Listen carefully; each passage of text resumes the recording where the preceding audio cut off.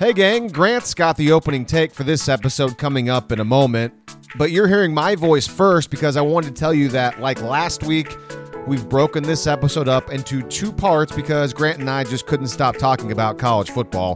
Part 1 will be all Oklahoma talk, followed by Part 2 tomorrow, which will include some Big 12 discussion. Grant tells you what it was like going to that Minnesota-Penn State game, and also, in Part 2, we'll talk about the newest college football playoff rankings that came out Tuesday and about Oklahoma's chances to make that playoff. So without further ado, here's Part 1, beginning with Grant's opening take. I'm going to be completely honest with everyone. I don't feel too great about Oklahoma's chances on Saturday night against Baylor. But I will admit this. I think it's completely emotional. Whenever I break down the game like I usually do with analytics and individual matchups, I think this is a game that Oklahoma should probably win. However, we're all still remembering the warts that have been on display the last two games, and it's pretty easy psychologically to convince yourself of something that might not be totally rational. So, here's what I'm going to try and do today. I'm going to attempt to put my positive hat on and give you reasons why you should not be worried about Oklahoma in this game against Baylor on Saturday. Number 1, Oklahoma is more talented, deeper, and could also be a bit healthier than Baylor. For as much as we like to talk about matchups and different variables that could impact games, talent is still going to win out a vast majority of the time in college football. This doesn't mean that Baylor doesn't have really good players. They definitely do. Oklahoma just has more of them. All right, number 2. Baylor's offensive line might be kinda crappy. Charlie Brewer has been sacked 17 times in the past 5 games. 7 of those sacks came in one game against West Virginia, and 5 of those sacks were from the Stills brothers, who both play on the interior of the defensive line. Who is OU's best pass rusher and best defender in general? That would be interior lineman Neville Gallimore. Baylor will have to dedicate extra resources to blocking Gallimore, which could open things up for Ronnie Perkins and the other pass rushers. And also, starting left tackle Connor Galvin is expected to make his return to the lineup for the first time in over a month on Saturday, but honestly, who knows how healthy and effective he will be. Number 3, Baylor does have the best defense in the Big 12 through the first 6 games of conference play, but they haven't played Oklahoma. This wouldn't be the first time an opponent brings a heralded defense into the game and then later is embarrassed by the sheer magnitude of OU's offensive attack. TCU's really good units the last couple of years instantly come to mind with that. Baylor has put a lot of good defensive football on tape this year leading up to this game. Their defensive line is probably the strength of their team. Not probably, certainly is the strength of their team. And James Lynch is probably the Big 12 Defensive Player of the Year. But things are a lot different when you're lined up across from Creed Humphrey, Marquise Hayes, Jalen Hurts, CeeDee Lamb, and Kennedy Brooks. OU can stress Baylor's defense in ways other teams couldn't even dream of before this game. And finally, for number 4, if OU can come out hot, they have a chance of burying Baylor. Baylor was held scoreless in the first half against TCU last week and have been held scoreless in the first quarter of 4 of their 6 Big 12 games. How about Oklahoma? They've outscored their opponents in the first quarter this season 114-21 and have held their opponents scoreless in the first quarter in 6 of their 9 games. So if OU can get out to a multiple score lead, that could make Baylor one-dimensional on offense and allow the defensive line to tee off on Brewer and that maybe mediocre offensive line. Here's hoping that the Sooners can get mentally right over the course of this week and reinvigorate their season Saturday in Waco. The last 2 games have not been pretty for the Crimson and Cream. But the good news is, it doesn't have to matter. 1 week of good preparation and then 60 minutes of good football can do wonders. I'm Grant Benson. This is West of Everest. Kennedy Brooks, the back. They're going to hand it to Brooks. Up the middle, stumbling, breaks a tackle to the 40, cuts outside, 35. He might go again. 30, 25, 20, 15, 10, 5. Unhitch the wagon. Put the ponies in the ball. Kennedy Brooks, 49 yards to Painter. That's Kennedy Brooks providing the intro for today's episode of West of Everest. Brooks' second touchdown run of the game gave the Sooners a 30-point fourth quarter lead over Baylor last season. Oklahoma went on to beat the Bears 66-33, and on just 8 carries, Brooks went for 107 yards and those 2 scores, helping the Sooners move to 5-0 on the year.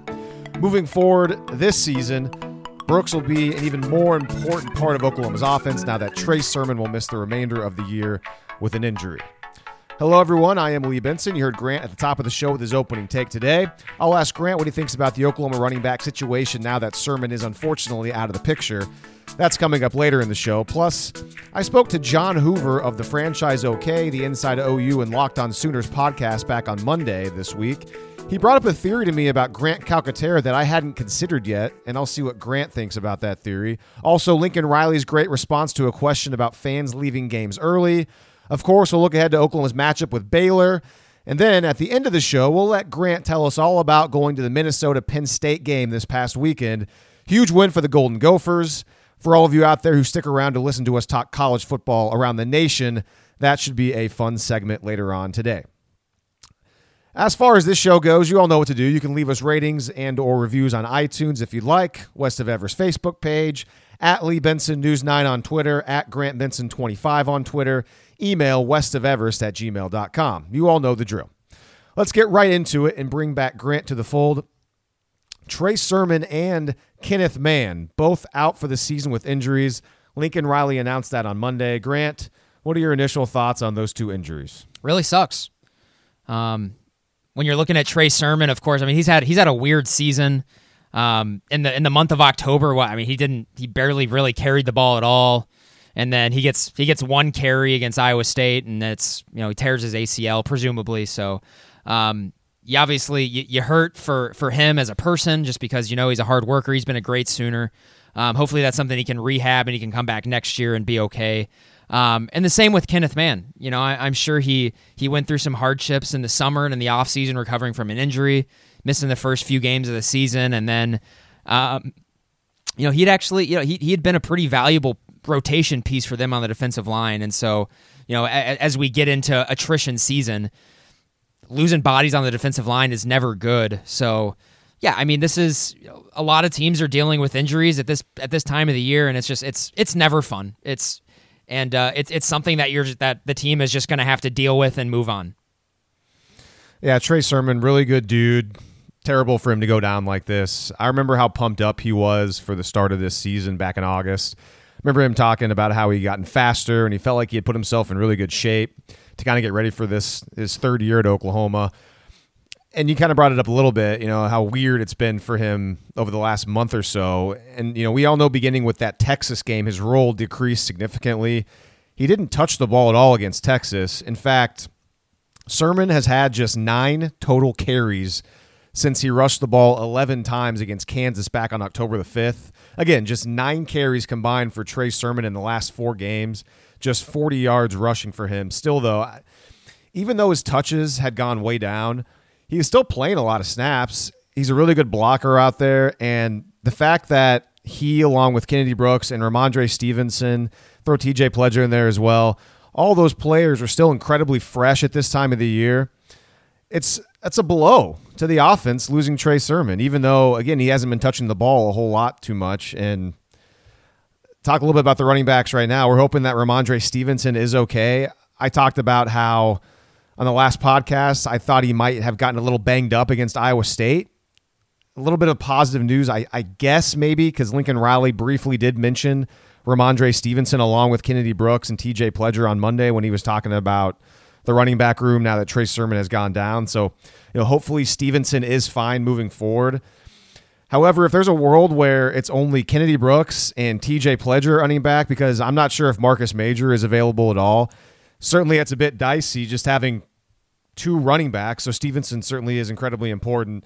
And I know we were texting earlier, I guess this week, Monday, Sunday, is about Jeremiah Hall. Is he going to be that emergency running back for Oklahoma if it ever comes down to this? And I remember earlier on in the year, maybe even in the preseason, bringing up a scenario where if Oklahoma had to play Jeremiah Hall or had to go deep into the running back room, it maybe be Hall. And at the time, I was hoping that would not be a reality, but if one other player goes down, there could be a situation where Jeremiah Hall's got to step up and maybe play some running back. Grant, what do you think? Yeah, I don't know who else would be the emergency running back. It makes sense to me. And they still have 3 presumably healthy bodies, so I don't know if that's a huge concern yet. But I think when you're talking about the impact on the team, especially with Trey Sermon going down, the very first thing I think of is pass blocking. Trey Sermon's an excellent pass protector as a running back. I mean, how many plays last year did he pick up a blitzer right before Murray was delivering the ball? I mean, a handful of times, like big blocks that he made. So that's the first thing that kind of comes to mind. It makes me wonder if Baylor is really going to try to maybe blitz up the middle a lot or something to test out the pass pro of Kennedy Brooks and, I mean, presumably Ramondre Stevenson and TJ Pleasure. I guess I'm not. Pleasure got a carry in the second half last week before Stevenson did, so I don't know if that was because Stevenson was banged up or, but I mean, yeah, it's not great. This is not a great scenario. You would prefer to have all the bullets in the chamber, and that's certainly not going to be the case here in November for OU. They're really going to have to come together, and they might have to piece this thing together with string and bubble gum, but. They're still going to have more depth and more talent than anyone else they play until a potential bowl game. So it's all going to be about being mentally tough and just trying to put together a game one quarter at a time. And yeah, just quickly on Kenneth, man, I feel the same way you do, because we all know he worked really hard to get back healthy to be available for this season after missing a large portion of the beginning of the year, and to have his season end yet again with another injury. That's tough for him. I know there's some decent depth on the defensive line, that group, but he's been getting snaps, and he was able to work his way into a role, and so that's a spot that Oklahoma will have to find a way to replace now moving forward the rest of the year. As for the other players who went down on Saturday night, so that would include mainly Adrian Ely. I know Trey Brown was shaken up at one point, but he did come back into the game. So mainly Adrian Ely, let's go with. Lincoln Riley said that he doesn't know about his availability for the Baylor game. Riley adding that there's, quote, potentially positives out there, but we'll see how this week plays out. So Adrian Ely missing time would certainly be a bad thing. I don't think anybody would argue with that. We already saw him miss Texas Tech and Kansas earlier this year before coming back for that Texas game. In his absence Saturday, R.J. Proctor came in to play left tackle while Eric Swinson moved over to right tackle.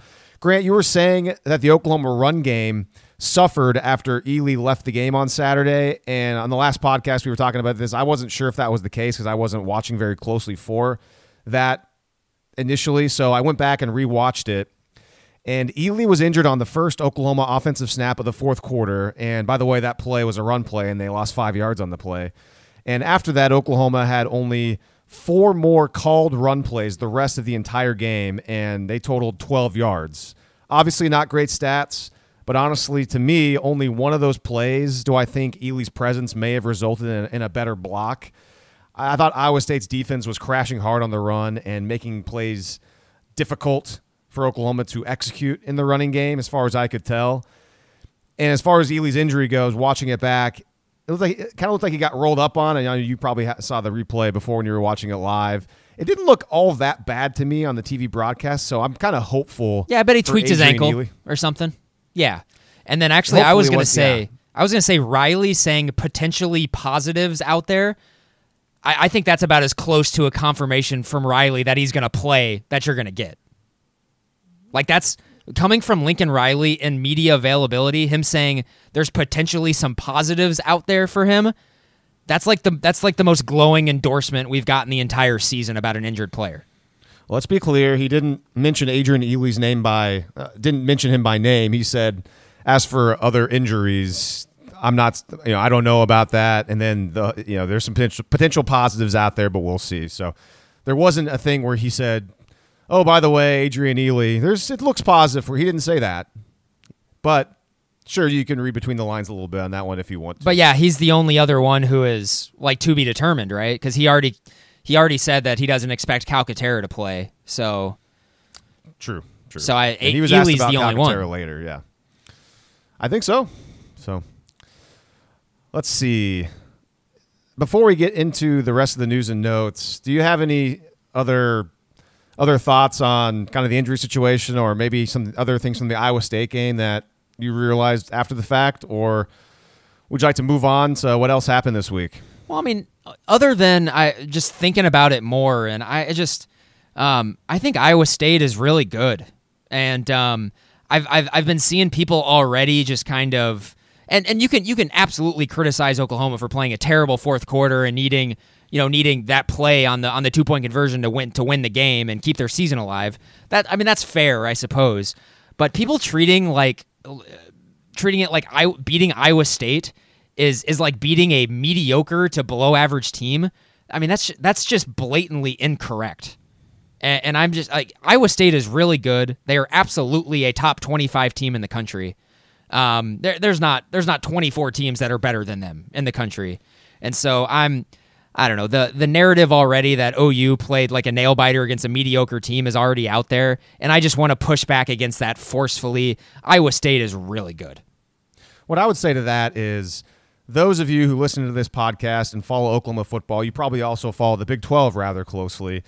You should agree with your take right there about Iowa State, because I agree with it as well. Iowa State's a really darn good football team, and we know that following the Big 12 and following this Iowa State club pretty closely the last few years.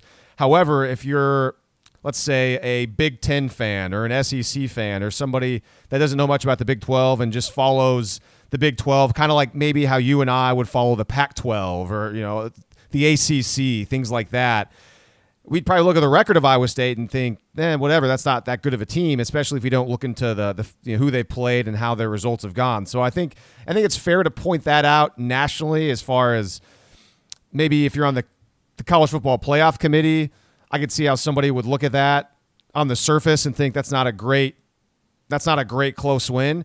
But you would think, though, if you're on the college football playoff committee, all those guys and gals in that room, they're going over every single result pretty closely. And those people in that room, you would hope, know that Iowa State's a really darn good football team. And they've been, and the committee has been high on Iowa State in the past as well. So, I highly doubt that'll really color what they think in that room.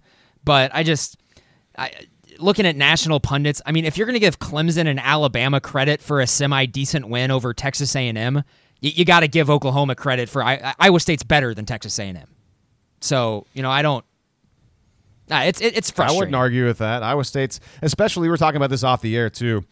Iowa State, the last couple of seasons, they start getting heated up middle of the season, towards the end of the year, it would seem. They start kind of getting on a roll. The offense starts to play a lot better.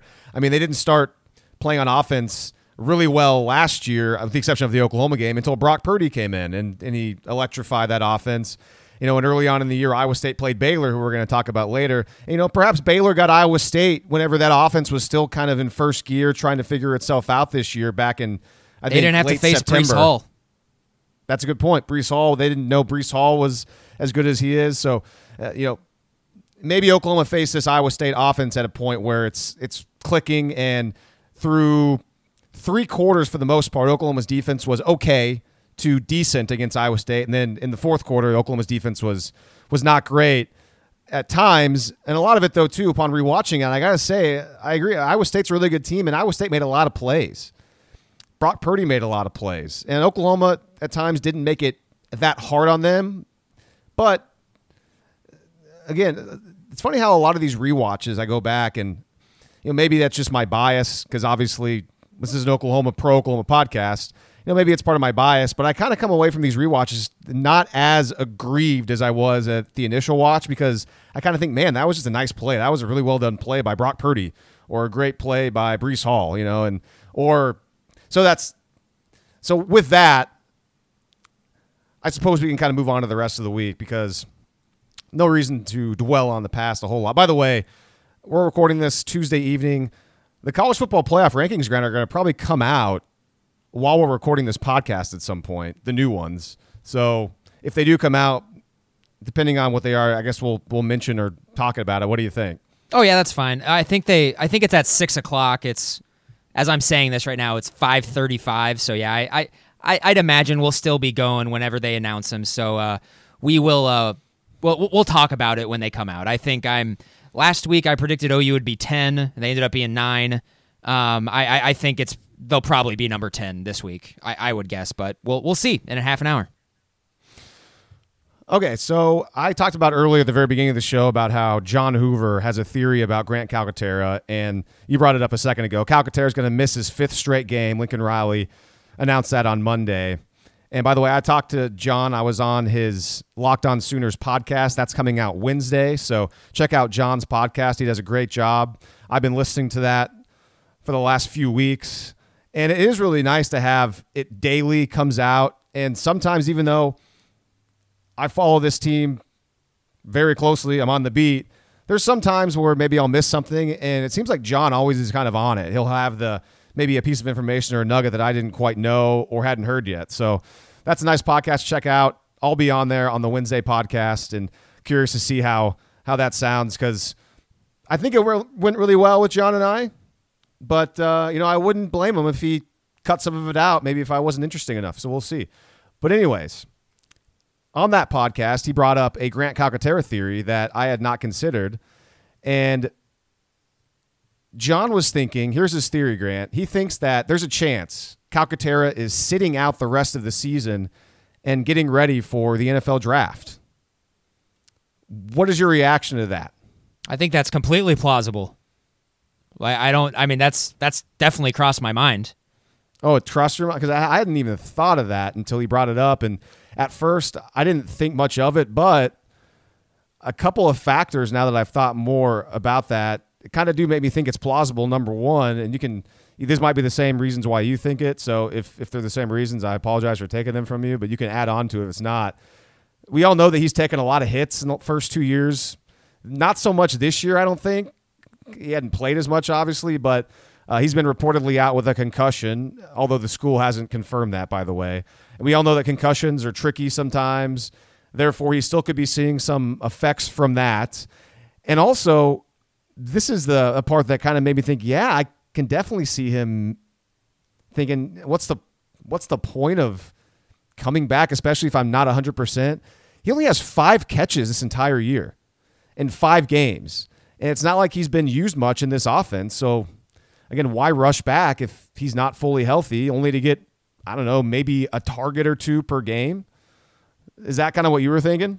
Yeah, I was mostly thinking that he probably did have like a lingering concussion, and maybe it did linger on for a week or 2 after it happened.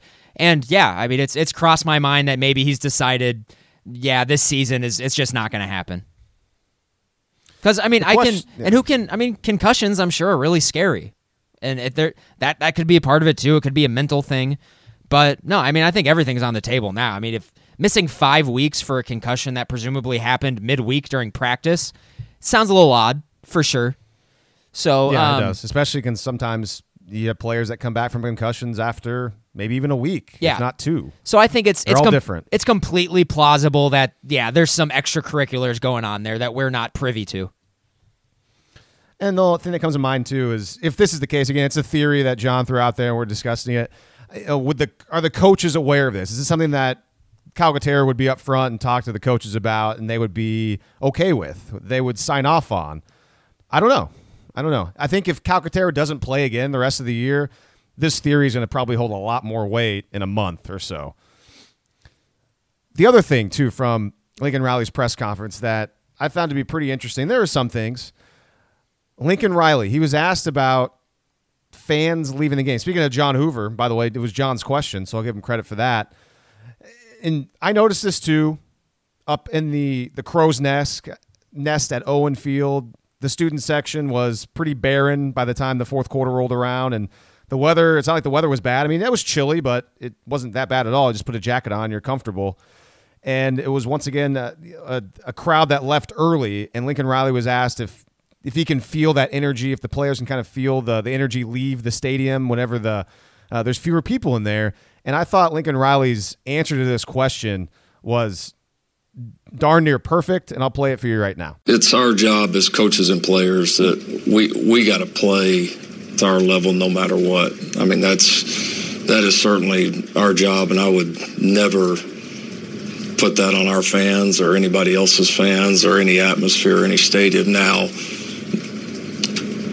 the flip side of that, like I've said up here many times, we have one of the great stadiums in America. We have one of the great fan bases in America. And when it's rocking in there, does our team feel that? Hell yeah, they do. And when it's not, do they feel that? Hell yeah, they do.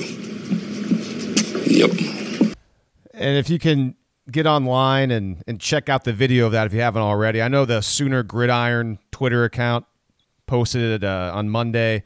The video is even more telling, and I'm going to guess that you've seen this, Grant. Have you? Yeah, I saw it.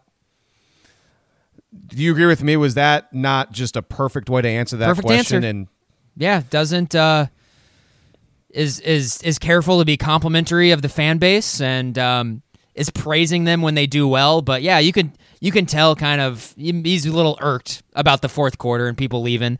And I'll be honest with you, looking at it on TV, I was a little pissed off too. Is that an emotional response? Is that necessarily rational? I don't know. But I guess it's, I guess I just don't really understand. You know that Iowa State's a good team. You know that this is a big game. And of course, like I'm never going to be the type of person to tell another person what to do with their time and their money. If they bought the ticket and they want to leave early, they can. I'm a Minnesota Golden Gopher alum. I left numerous games early, but that was also the University of Minnesota when Tim Brewster was there. Not the number 9 team in the country that's in the thick of the playoff hunt. So, yeah, I guess I just don't understand the mentality is all. yeah, and you and I have had plenty of experience in that crowd and that student section. I've never left that stadium early in my life. Here's the thing. You and I, you went to OU for a year, for a semester. I went there for 2.5. So it was 1 football season for you. It was 3 for me. And obviously we've been to other games outside of going to school there. But every time we've been in the student section, we've always gotten there really early to get good seats. And we've always stayed till the very end. That's just the way we are. And sometimes I look back and I think, we could have probably left whenever they were playing an FCS team, it was the fourth quarter and they were up by 50 points. Maybe we could have left that game early, Grant. We were kind of insane maybe to stay that long, but we didn't. We stayed. But your point is well taken. It's not like Oklahoma was playing South Dakota and it was the fourth quarter and Oklahoma was up by 35 points with 7 minutes to play. It was a really good Iowa State team. It was a 2-score game, and Oklahoma's in the thick of the playoff race, again, against a really good Iowa State team. How you leave that game on a night where the weather wasn't really a factor, I don't understand either. I don't get it, and I'm kind of numb to it because I saw the empty seats while the game was going on, and in my head I thought, well, yep, that's Oklahoma. That's what the Oklahoma student section does. I mean, we saw it for years. I mean, everyone that's covered this team, everyone that follows this team, everyone knows this. This isn't breaking news. And so that's why I like that answer so much from Lincoln Riley, because just his tone at the very end about how no matter what, the team feels it. And then the last little yep at the very end really drove it home that he was, I think he used the word irked. He was. And I don't get it. I don't get it at all either. To be fair, though, this is not just an Oklahoma problem. Alabama has had huge problems with this, and it's been well publicized as well. But Nick that's also called Alabama. Out the fans. What was that? A couple of years ago, Nick Saban actually did it. He didn't use coded language. He I can't remember his actual language, so I can't quote him directly. But I do remember Nick Saban straight up calling out, I think, the students. It was either last year or the year before. Do you have memories of that to help me out? Or yeah, no, or I do. It was a couple years ago. I mean, it's been fairly recently. So, and it's not like, I see empty seats in the student section of blowouts in other stadiums as well when I'm watching on TV. It's just, yeah, sure. I don't think going up against a top 25 caliber team like that, I don't know. It was disappointing. I just hope but it's been a thing. It's been a thing for a long time, and I wish it would stop. But also at the same time, I mean, people value their time in different ways than other people, and I guess if people are going to make the decision to leave, you can't stop them. Well, they got one more chance, the home crowd does, on November 23rd against TCU. We'll see how that game goes. Obviously, Oklahoma's going to have to take care of business against Baylor, because if Oklahoma goes ahead and loses to Baylor, then you can't really blame the students if they want to show up and then leave early for a game that ultimately is not going to matter a whole lot when it comes to the national championship picture. So Oklahoma will have to take care of business, but if Oklahoma does take care of business against Baylor this weekend, it'll be interesting to see how the student section reacts to being not necessarily called out by Lincoln Riley, but being put on notice in a way, And we'll see how many students actually get the information that Lincoln Riley said at the podium. One more thing when it comes to just going to the games and being in the student section, Grant, that I know you'll identify with, and maybe some of you out there that went to OU and have been to a lot of games and were like us and went early and got there to make sure you got good seats in the student section. Something that I've noticed the last few years since I've been covering the team now on the beat that didn't happen whenever we were going to school there in the late 2000s, early 2010s, is that early on, before the game even begins, 2-3 hours before the game, on the big screens up top, they'll actually put on in-action games around college football that you'd want to watch. And you can just sit there in the crowd and watch these games. Whereas, do you remember all the times you go to these games and sit there and there'd be nothing playing in the stadium for 2.5 hours or whatever it would be, and we'd just be sitting there in the sun trying to get on our phones and without any good cell. It was just the most boring time. And now they actually, and we always say to ourselves, why can't they just put another a game or two on the big screen so we can watch some college football? And they never did. We always thought it was some sort of like rule or something. And yeah, we figured it was like, I always thought it was like a licensing thing.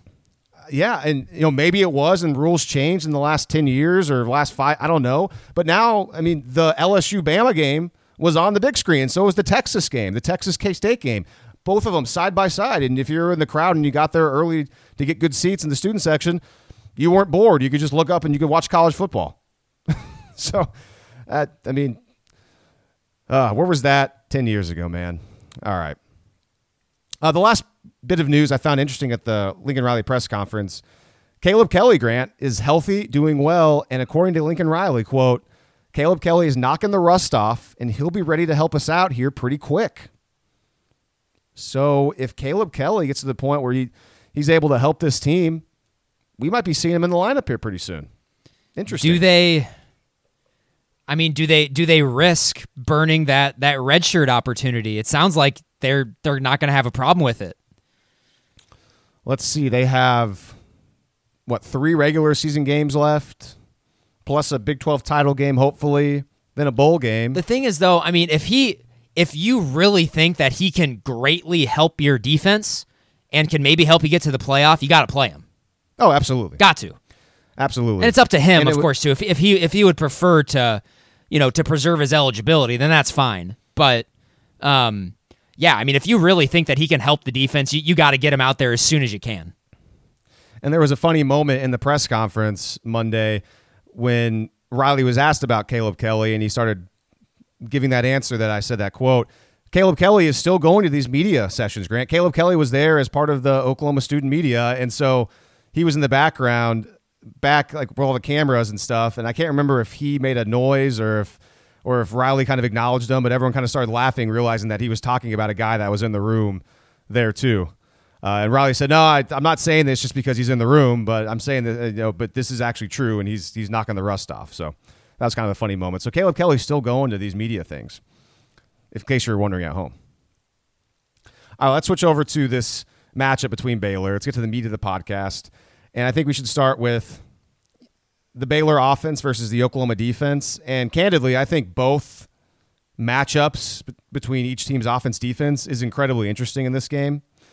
But let's start on Oklahoma's defense because, again, we always seem to start with the Oklahoma defense because it's been the biggest question mark for the last handful of years. And just some numbers to throw out there about the Baylor offense. It's a lot better, honestly, than I thought it was on paper. I've watched this Baylor team here and there a lot of the year. I haven't watched it that closely until the last couple of days. I would never have guessed that, Grant, they had a top 25 offense. They were averaging 6.7 yards per play, which is a top 20 offense in that regard. It's an offense that's somewhat explosive. It's 20 plus yard plays. They've had 60 of them this year, which is 10th in the nation. So they're gaining chunk yardage. They've had 26 plays of 30 or more yards, which is 18th in the country. So they're able to hit off some big plays. Pretty balanced, I'd say. Passing 270 yards a game, rushing 188 yards per game. It's an offense statistically that's a lot better than I thought it was. And I know it's an offense that you have been a lot higher on than I have been.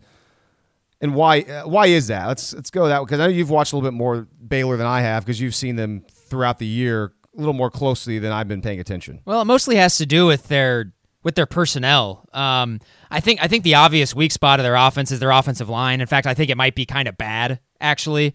We'll see what Connor Galvin looks like, their starting left tackle, when he's back. See if that improves it at all. But the closest I've watched Baylor this season, Lee, was that Thursday night game on Halloween against West Virginia. And West Virginia's defensive line absolutely dominated Baylor's front. I mean, it wasn't even close. I single-handedly essentially kept West Virginia in that game. So, but at the same time, they got really good receivers. I think they got a nice little 1-2 punch at running back. They got two guys who play off each other really well. They're different styles. JaMychal Hasty's kind of a bit of a scat back, whereas John Lovett is kind of more of your Trey Sermon type of runner. And then I think Charlie Brewer is really good. Although a Big 12 writer that I really like, he writes a lot of good stuff. Ian Boyd, he's a Texas guy. You can follow him on Twitter. He tweets a lot of smart stuff. He thinks Charlie Brewer is hurt and his arm is shot. And he had some examples from the TCU game this past weekend that I thought were pretty interesting. On one of them, he threw a pick over the middle of the field, and he kind of broke it down like frame by frame and said, "Look, here Brewer is making the perfect read. The timing is right. It's good, except when he winds up to put all of his weight behind the throw and he actually throws it. He throws a freaking duck and it's picked off." And he said, and there were other examples throughout the course of that game as well. And I mean, you can go and look at it too. I mean, he gets everything on his back foot, and he puts everything into that throw that he's got. And I mean, it's a duck that goes probably about 20 yards shorter than he was anticipating, and it's picked off. So I don't know. And Brewer has taken a lot of hits. He kind of operates a lot in the same vein that Sam Ehlinger does, except he's just a lot smaller than Ehlinger, and he takes a lot of hits.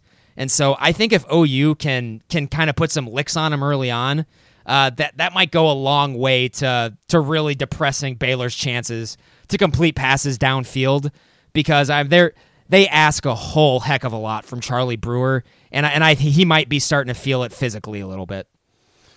Brewer has 95 carries this year, and a lot of them scrambling because he's only got 211 yards total, which is a 2.2 average. So to your point, he's taking a lot of hits. He's been sacked a lot too, so there's sack yardage in there. And we talked about Caleb Kelly a moment ago. Caleb Kelly, I almost killed Charlie Brewer last year when he sacked him late in that game and bent Brewer back. Do you remember that sack where Kelly came in from behind and yeah, that was a big one. So that was a big hit in that game. I was actually, just as you were talking about that interception he threw, I was playing it back for myself, and I see what you mean. He puts his back foot in the ground and lets it fly, and the ball goes about 40 yards in the air, but it's severely underthrown, and the TCU guy's pretty easy interception. So yeah, you'd think that he and in the piece I able was to throw it a lot farther than that. Yeah, and in the piece I was referencing, he actually puts up a couple of GIFs there from the exact same play in games earlier this season, the same concept, same formation, in the same instance where he made the same read, the correct read, and he was able to deliver a perfect ball with zip. And in that instance, he was not able to. So, I don't know, something to look out for. But I don't know. Yeah, it's interesting. So how would you say, I know you talked about Charlie Brewer a little bit there, how would you say he stacks up to the quarterbacks? Let's assume that he's close to 100%. I mean, that's just a theory by Boyd that he might be hurt. But I mean, Charlie Brewer at full health or 90-95%. How do you think he stacks up to the guys that Oklahoma's seen this year at quarterback? He's basically Purdy. I think Purdy's the best, and I think I think Purdy is better, but their games are pretty similar, I think. As far as, they're both pretty mobile. They can maneuver the pocket a bit. They get out of there and run.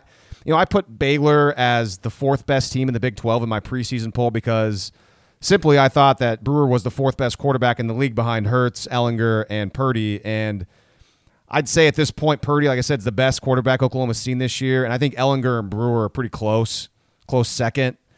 But certainly, I suppose Brewer, he's definitely more of an athlete like Purdy is compared to Ehlinger. I think it was more maybe Texas' game plan too that hurt Ehlinger against the Sooners, because how many times they had him sit back in the pocket and try to deliver passes when he was getting sacked all the time. And also Texas wasn't able to run the ball against Oklahoma. And what have we seen from quarterbacks against OU since then? We've seen a lot more quick throws to the slot receivers. We've seen more screen passes, getting the ball out and attacking the edges more than Texas was able to. So I think that kind of hurt him, and Purdy was able to take advantage of a lot of that.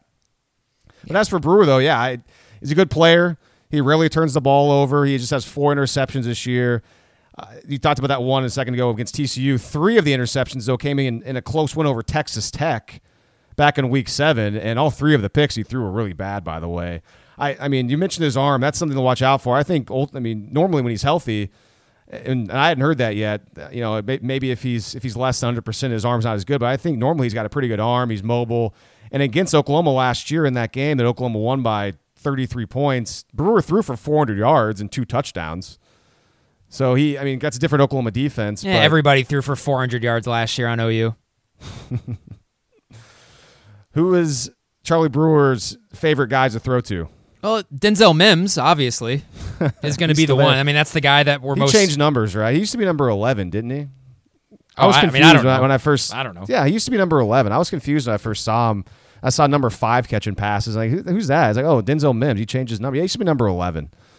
He's like CeeDee Lamb. But also, I think CeeDee Lamb used to be number 9. He was number 9 his freshman year. Yeah. But yeah, no, I think Tyquan Thornton is really good too. He's got really good body control and he's athletic. Chris Platt is somehow still on this team. I know. I can't believe it. Yeah, I think he tore his ACL or something. He's got to be like a 6-year in medical redshirt guy. Yeah. I think it's his 5th or 6th year. I can actually check on his stats right here because I got up that this is his 5th year. This is his 5th year. Yeah. All right. Well, I don't know how many more years he has remaining. I think this might be his last. But yeah, he's kind of he's not even the 3rd guy. He's kind of like the 4th guy because they have another player that I wasn't really aware of. I'm trying to think of his name real quick. RJ Sneed. He's got 31 catches for 352 and 3 touchdowns. So it's mainly Mims and Thornton, but RJ Sneed and Chris Platt also factor in a bit. And you know what also it seems to be a big part of this offense in big moments is the running backs out of the backfield. Hasty, and also you're throwing Treston Ebner. And I noticed this against Texas Tech because I was curious to watch the Tech game because that's a game that Baylor should have lost. And in crunch time of that game, and we've seen later on in the year also in crunch time, especially against TCU in overtime, Charlie Brewer goes to Denzel Mims. No duh. Why not? He's one of the best receivers in the Big 12. And it seemed like he also liked to go to his running backs out of the backfield with the idea of matching up one-on-one with a linebacker and running some option routes, and specifically more like the old Texas route, which seems like it always works.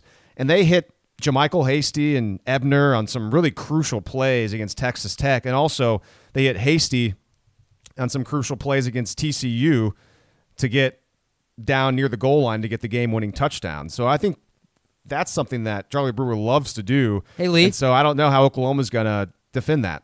I'm looking at the box score right now, the Baylor TCU game, and I think this may be a little more ammo for this Brewer is hurt theory. Lee, he was 27 of 41 for 195 yards in that game. Only 4.8 per completion. So that's telling me he was having trouble getting the ball downfield, doesn't it? Perhaps, but we all know TCU's defense is starting to come on very strong right now. How much of that was maybe TCU's defense was really good? It could have been. I don't know. He had 277 against West Virginia and a couple touchdowns I'm not sure what the average was in that game passing, but only 26 attempts, 277 yards. So he had a very nice average just the game before. So the question would be at what point is he potentially getting injured? According to the article you read. It could have been earlier in that game. It could have been, I don't know. That's just kind of weird. Right? You throw 41 times only for 195 yards. That's bad, man. That's not good at all. That's not a productive passing game. Yeah, TCU's got a good defense. TCU's got a good defense, even though TCU hasn't. They have been nowhere near as good on defense as they have been in the past this year.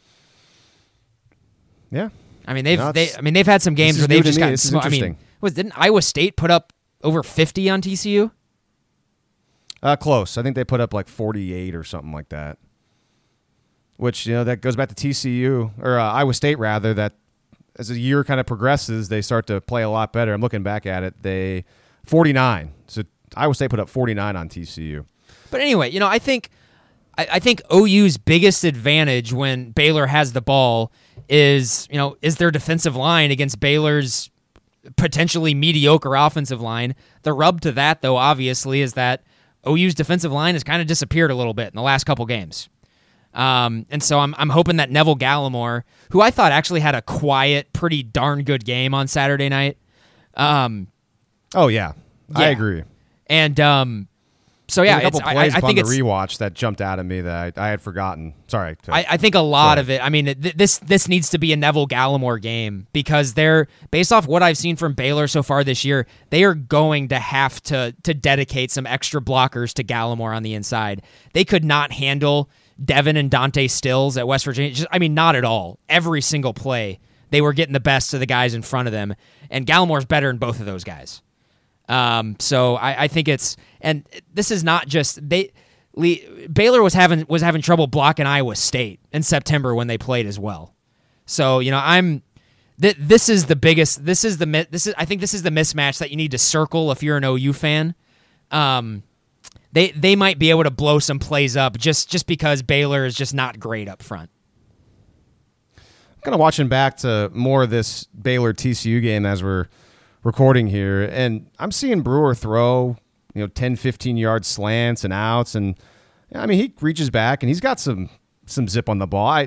I don't know. I don't know about him being hurt. I'm trying to figure out why he's not being able to push the ball down the field more and why his stats are the way they were. But also another stat to lend towards maybe Baylor not being great on the offensive line. Lee, they are 9th in the Big 12 in havoc rate allowed on offense.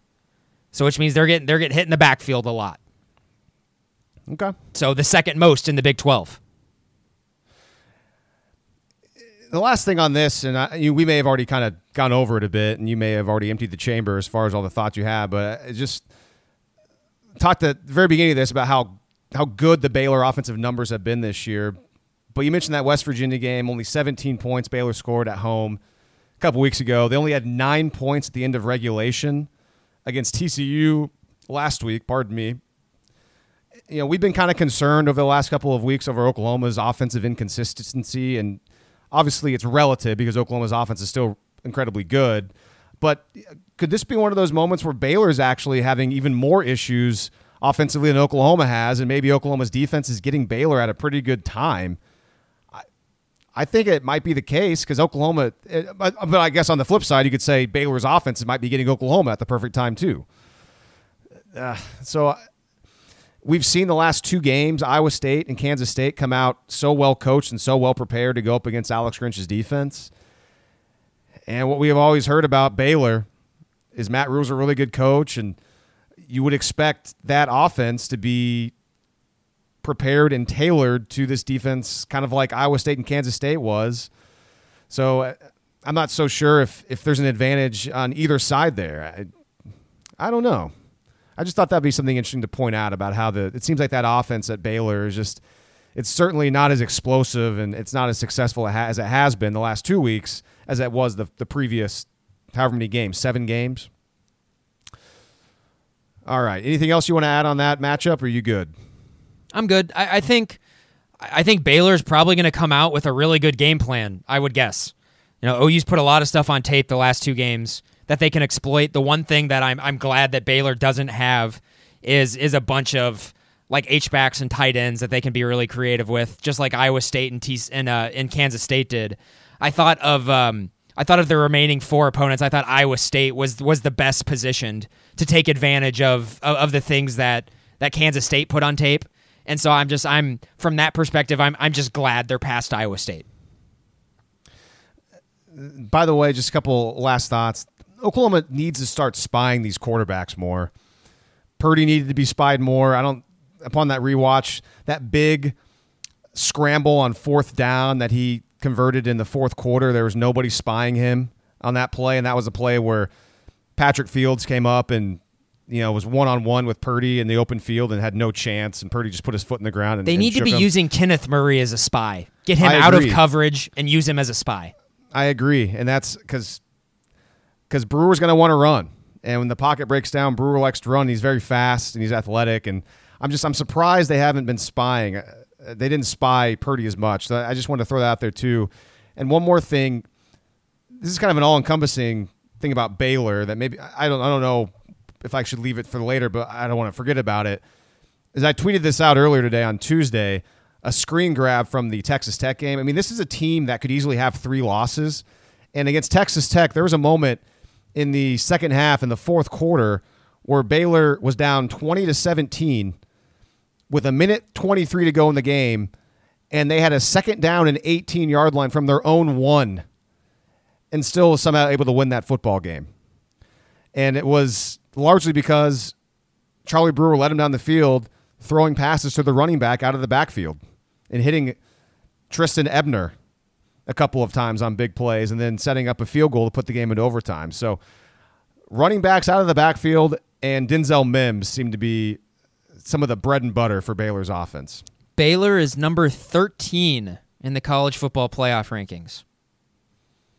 Oh, they're out, huh? Okay. Well, yeah, they're doing it like 5 teams, from 5 teams like at a time. So they just tweeted out numbers 11 through 15.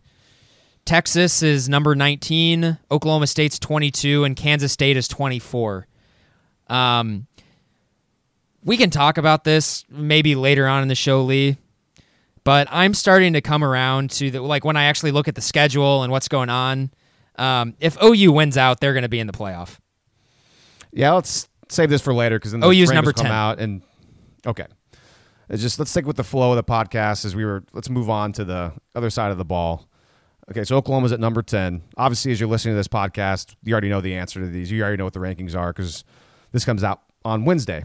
Let's flip it around. Oklahoma's offense, Baylor's defense. And this is an incredibly interesting setup because normally whenever it's been OU's offense versus Baylor's defense, we use the same line we use a lot in this podcast, Grant, when Oklahoma plays up against bad defenses. Well, OU's offense should kind of be able to do whatever it wants, right? I mean, that certainly was the case last year when Oklahoma put up 66 on Baylor and had many explosive plays against that Bears defense in Norman. Now you flip it to this season, and the Bears defense has been incredibly good, only allowing 337 yards a game. That's 31st in the nation. This number is phenomenal. Baylor's only giving up 4.6 yards per play, which is the best in the Big 12. I mean, 4.6 yards per play is phenomenal. That's great. I mean, you're under 5 yards per play. That's really good if you're playing in the Big 12. Pass defense, rush defense, solid. I mean, they're pretty good at stopping the run, only allowing 127 yards on the ground. The one weakness seems to be maybe third down percentage. The opponents are converting 39% of third downs. That's 70th, so kind of middle of the road in college football. And a big thing about this Baylor defense that is definitely new compared to the previous years, Baylor is preventing explosive plays. They've only allowed 27 plays that go 20 yards or more, which is top 10, which is number 9 in the country. They've allowed only 13 plays of 30 or more yards. And they've allowed only 4 plays of 40 or more yards, which is 7th in the nation. And also on top of that, they're taking the ball away too.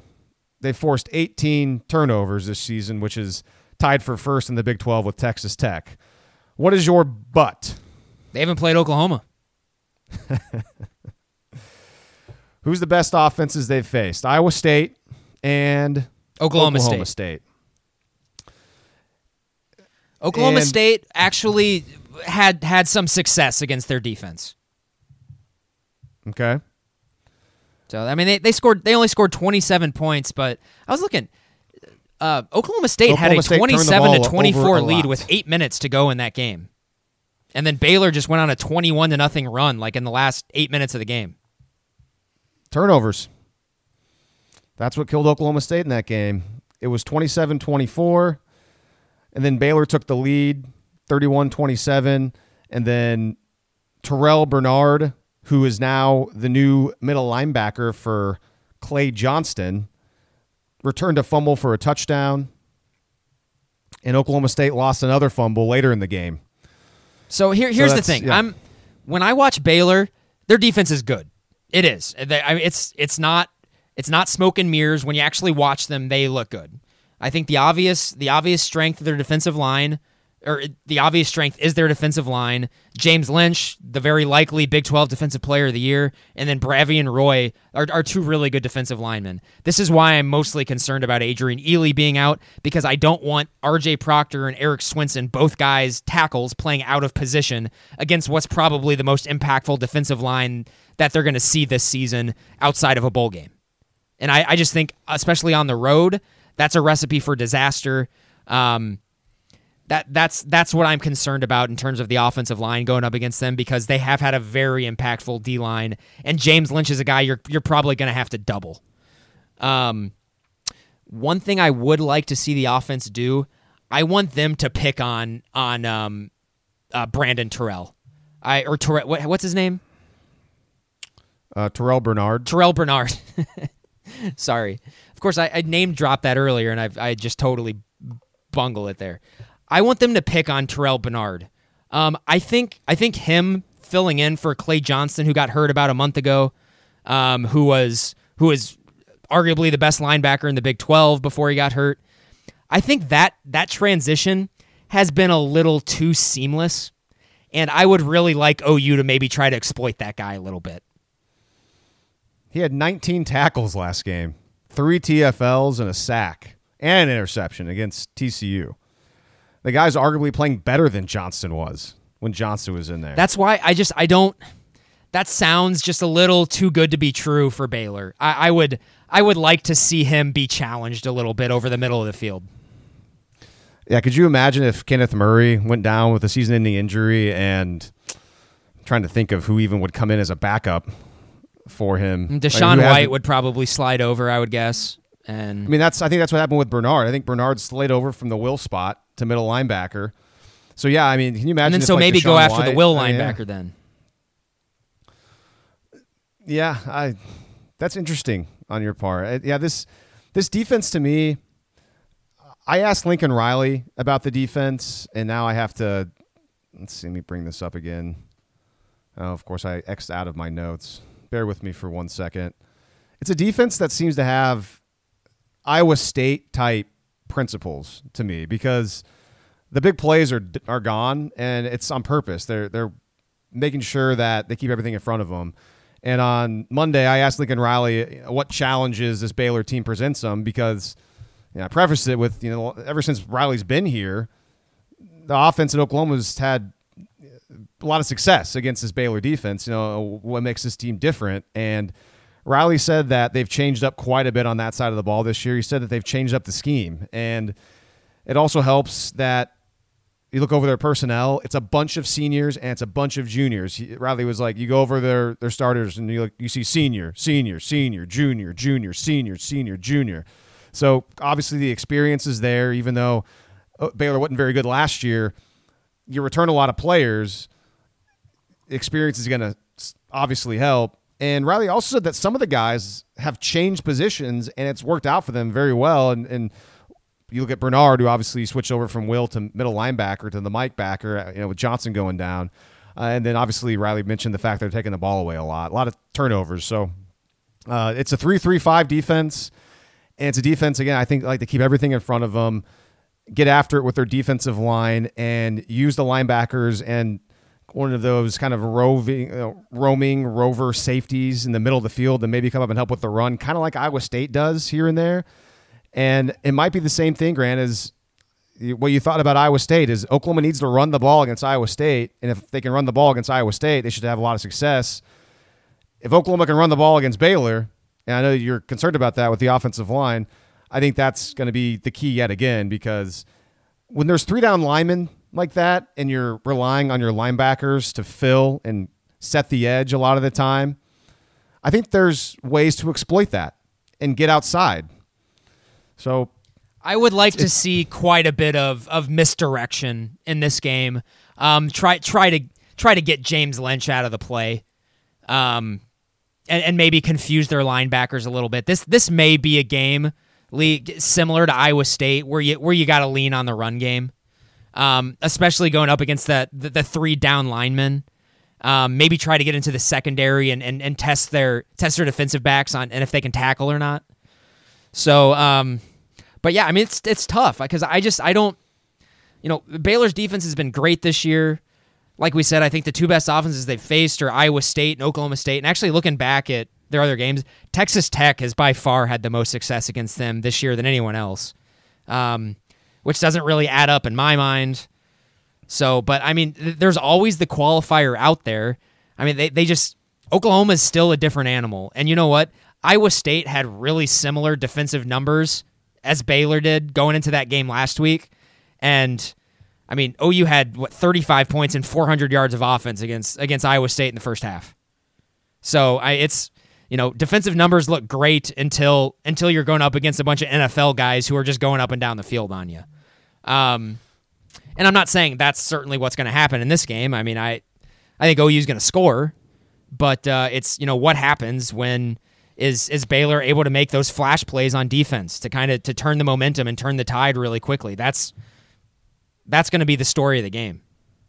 And will Oklahoma's offense be a little more consistent and not have that second half swoon like we've seen the last 2 games? And I watched back that Iowa State game trying to get more of a feel of Jalen Hurts and keeping the ball as opposed to handing the ball off, and if there was the same kind of issue in that game there was perceived to be against Kansas State. And honestly, I didn't see it. I thought it was not an issue in that game as well. It seemed like he handed it off for the most part whenever he should have. He kept it either whenever it was clearly designed for him to keep or it was the right read. The problem with Jalen Hurts in that game is that he's throwing the football in the first half. He had those 2 balls that should have been picked off, and Lincoln Riley said that one of them, it was they knew the coverage, but see, how did he say it? I have it in my notes. It was one of them he just kind of blew it. He said that one of them, Jalen knew the coverage. He just didn't see the defender there. And then the other one, he said that they just missed out on the coverage. And he says taking a little bit of the heat off of Jalen Hurts. So, I mean, that's the key against a really good defense. Did he see the coverage, though, if he didn't see the defender? It's a good question. Like, by definition, no, right? So that's the thing. I mean, he was locking on guys. I did notice a play that he made that was really nice in the second half of that game on a 3rd down that CeeDee Lamb actually ended up dropping the ball, and it was whenever he was rolling out to his right, extending the play, and Jalen threw the ball back towards the field away from the defender. And CeeDee, it wasn't an easy catch, but it was a catch that you'd expect CeeDee Lamb to make. He had to adjust his body in the air, and he got both of his hands on it, and he dropped it, and that would have been a first down. And so I thought, you can I think kind of rip on Jalen for a couple things, but I think it's important to also remember that he is making some big-time positive plays too. Yeah, I think Jalen Hurts' limitations are solely in the mental part of the game. It's processing speed and I think identifying coverages and different defenders. I think that's what it is. Physically, he can make the throws, and we've seen it numerous times this year. He's dropped some dimes this year. It's just it's the processing power is not there, or the processing speed is not. It's not on the same level as the other guys, and he still has that tendency. If his first read is gone, or if he doesn't like the read, he really does just like to tuck and run to his right, and the book is out on that. And so I'm curious to see how what Baylor does for that, because I noticed, Lee, and did you notice this on the rewatch? But they had Spears, shadowing him most of the game, and it kind of seemed like he was always on Jalen Hurts' right side too. They knew. Yeah. Spears was shadowing him. He was the reason why Hurts threw that pick late in the game, because Spears was spying him, and then once he realized that Hurts was leaving the pocket, he started closing on Hurts and forced him to throw it before he wanted to, near the sideline. Iowa State had a really good defensive game plan and still gave up 42 points, but only 7 in the second half, so halftime adjustments were key, not to mention there was a couple turnovers there. So, yeah, I like what I'm seeing from Jalen Hurts, actually, when you kind of watch more of it. He's not as good as Kyler Murray and Baker Mayfield. We know that. He needs to improve. He needs to get better, certainly. But it's not as bad, I think, as maybe some think it is the last 2 games. And for the record, I enjoyed his press conference on Monday. I gave him a lot of flack at this time last week because I didn't like the way he handled himself in the presser.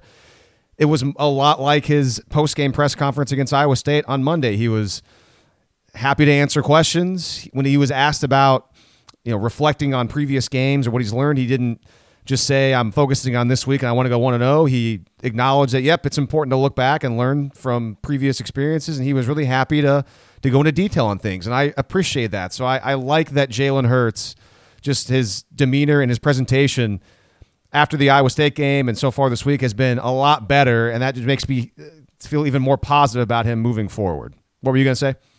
I was going to say, I think we're seeing the difference between really good quarterback play and historically elite quarterback play. Sure. That's good. Well said. All right, Grant. It's that time of the show. What do you want to see happen Saturday when Oklahoma travels to Waco, you and I's favorite city in the Big 12? Not really. And plays Baylor on Saturday night. What do you want to see? I just want them to win, man. I want them to win. And I know this is where we are in this at this point in time in this season. I'm not going to mince any words. I mean, that fourth quarter really put a bad taste in my mouth. It's gotten me really questioning the mindset of this team. And it's not that they haven't had games like that, during this 3 out of 4 year run when they've gone to the playoffs. They have. In 2015, Baker Mayfield got hurt against TCU at home in late November against a TCU team that was starting like their third string quarterback, Bram Kohlhausen, I think. And that guy just went off in the second half, threw for like 350 yards and 3 touchdowns. And Stephen Parker had to break up a 2-point conversion to save their season that year too. I kind of recalled the attitude around the team being a lot different around that time. But I don't know, there's no reason why they cannot rebound and walk into Waco and come out with a win. It's going to be a challenge, mostly because I think Baylor is living kind of a charmed life this year. This might be kind of their year. But, man, at the same time, they've had so many close calls where it's going to have to come back and bite them eventually, right? So what I want to see the most is I want to see OU come out with a good attitude. I want to see them start fast. I think it's really important because Baylor has actually had a tendency this year not to start fast, especially on offense. It's taken them a while to get going a little bit. It would be great if the Sooners were up by 2 scores by the time that Baylor kind of decides to get it going. I think that's going to be really important going forward. So the thing I'm going to look out the most for is do they get off to a fast start?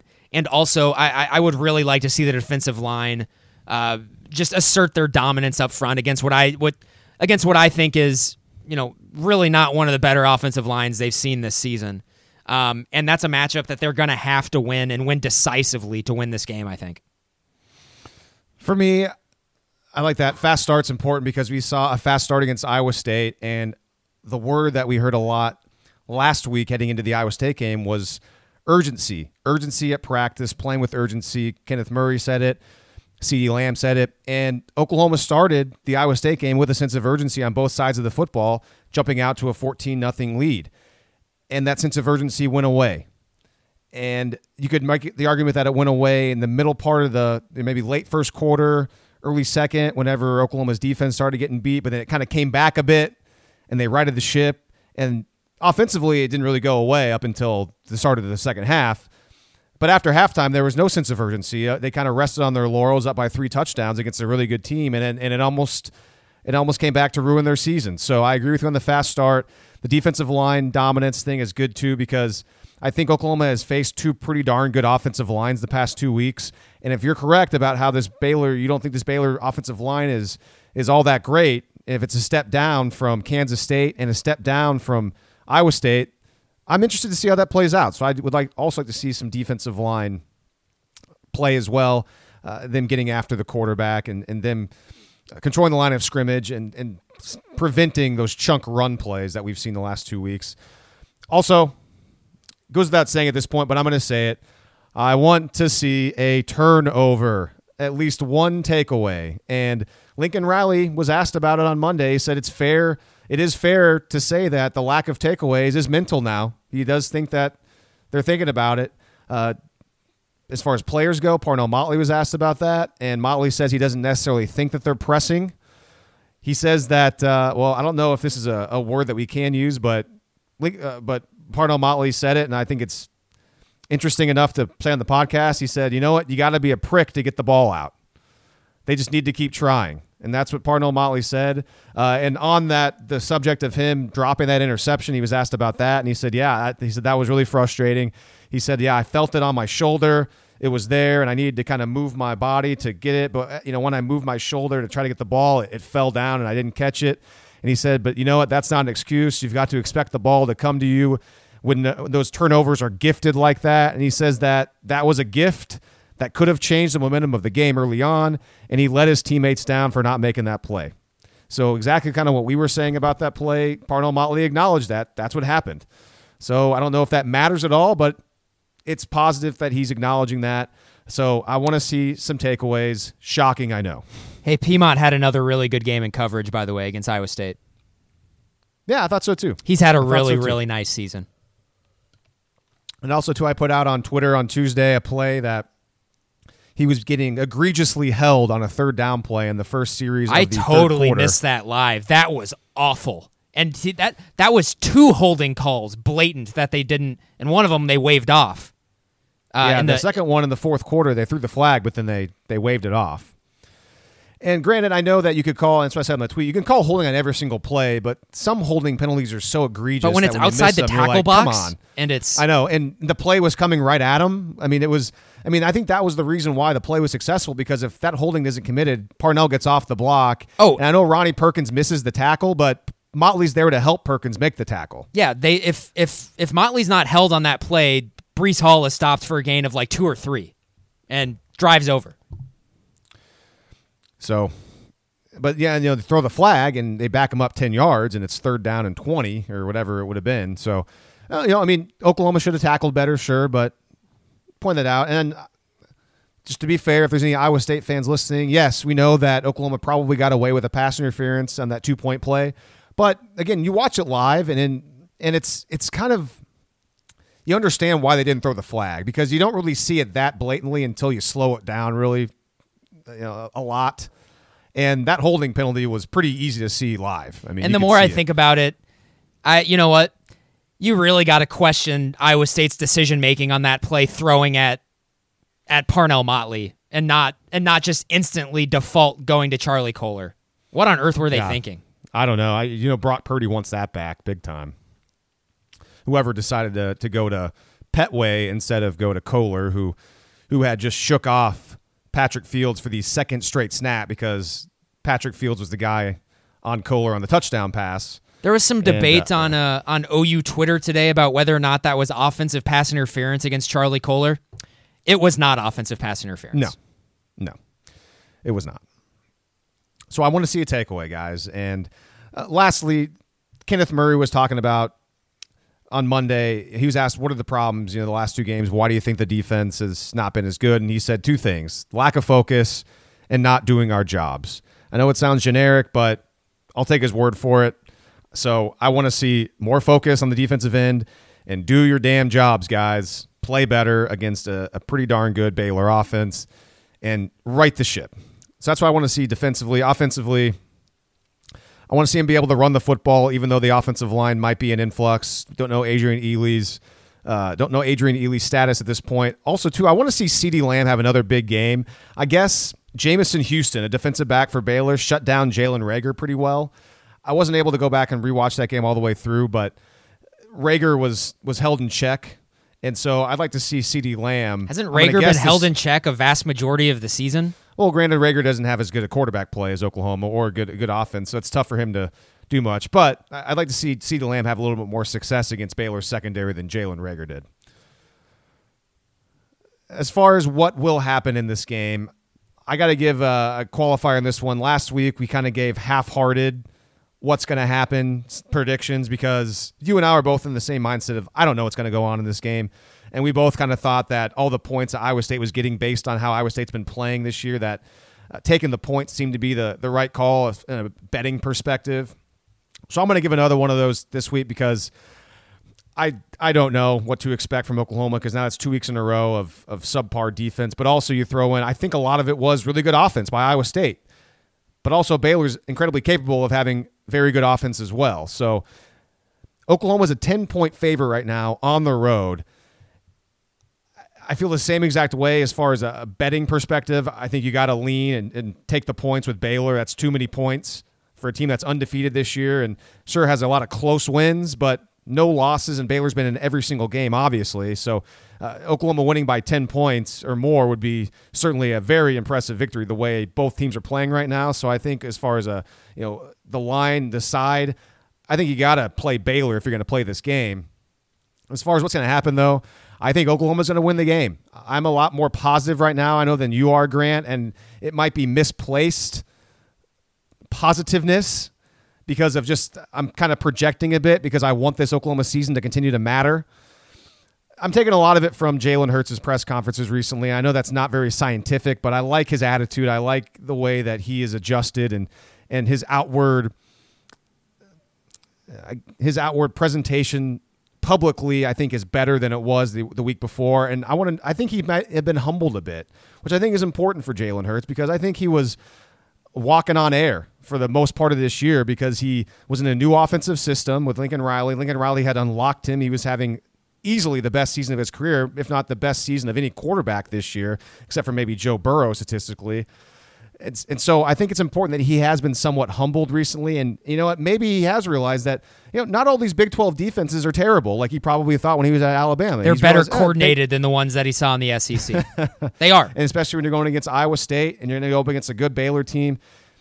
Maybe he's taking these teams a little bit, not that he wasn't taking them seriously, because I don't think that's the kind of player he is. He's not the kind of guy that's going to overlook anybody, but it could be kind of subconscious in a way where he did kind of have a little bit of a thought towards the Big 12 that it's not as sharp or as sturdy as maybe he thought it was.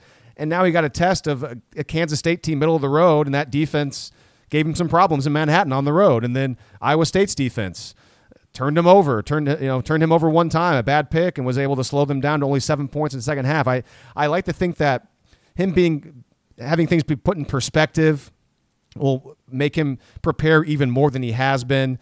And I think the defense, I don't anticipate the defense to have a bang-up game by any stretch of the imagination, but I don't think the defense is going to have a bad game. I think the defense is going to play okay.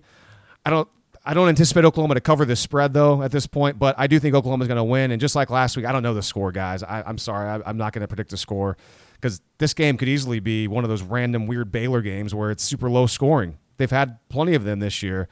And it wouldn't surprise me, honestly, if Oklahoma's offense was held in check more than you would expect. So how many points is that? I mean, I'd be shocked if Oklahoma didn't score 28 points. But I think Oklahoma wins the game, but I think Baylor stays inside that number. That's my half-hearted kind of what will happen in this game. Grant, what do you think? Well, Lee, they've scored 30 points in every single game since that home loss to Ohio State in 2016. So no, they haven't. What? You said they've scored 30 points in every game since then? Isn't it? Isn't that when the streak started? Nope. I made this mistake a few weeks ago as well when I was thinking about this. You're forgetting about one pretty important game in there where they did not score 30 points.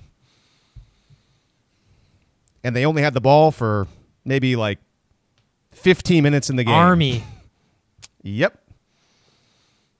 Geez, so they still have so I know their streak of scoring 30 straight is by far the longest in the country, and it's only been since the Army game last year? Yeah, they only scored 28 in that game. Interesting. And also, by the way, I was fond last year of saying that Army team wasn't very good, and they returned literally everybody from that team this year, and they have 3 wins this year? They only have 3 wins this year? Yeah, they're not very good. They were living a very charmed life last season. Well, something happened to the Army team. Anywho, I have to give my prediction, don't I? Yeah, you have to give me your what's going to happen in this game. So I don't know. here's it. I don't want to be negative. I don't want to do it. It's just. You can be. There's nothing wrong with it. So I'll do this. I mean, I'm the positive one in this one. You could easily be negative if you want. So I'll do this. My feeling that I have going into the game is that OU is about to walk into a loss. That's just how I feel. However, I think all things being equal, if you're actually going to break down the game, like intellectually, like honestly, this is a game Oklahoma should win. They should. It's a game they probably should win by double digits. I don't know. Things feel off. Things feel weird, and I don't have a great feeling about the game. But on the flip side of that, if you remember, I was very, very adamant last year that they were walking into a buzzsaw in Morgantown at the end of November, and they still pulled that game out somehow. I have no idea how. So, yeah, I mean, pretty much every single time that I've spelled doom and gloom for this team since last season, they have proved me wrong. So, but yeah, I don't feel good. If you put a gun to my head right now, I think they're going to lose. 6:30 kick in Waco on Saturday. Weather shouldn't be an issue. High on that day is 59. Probably, during the game, it'll probably be in the, low 50s, 40s, something like that. So it'll be somewhat chilly, but clear. So weather not a factor, which is not surprising because it's Texas in mid-November.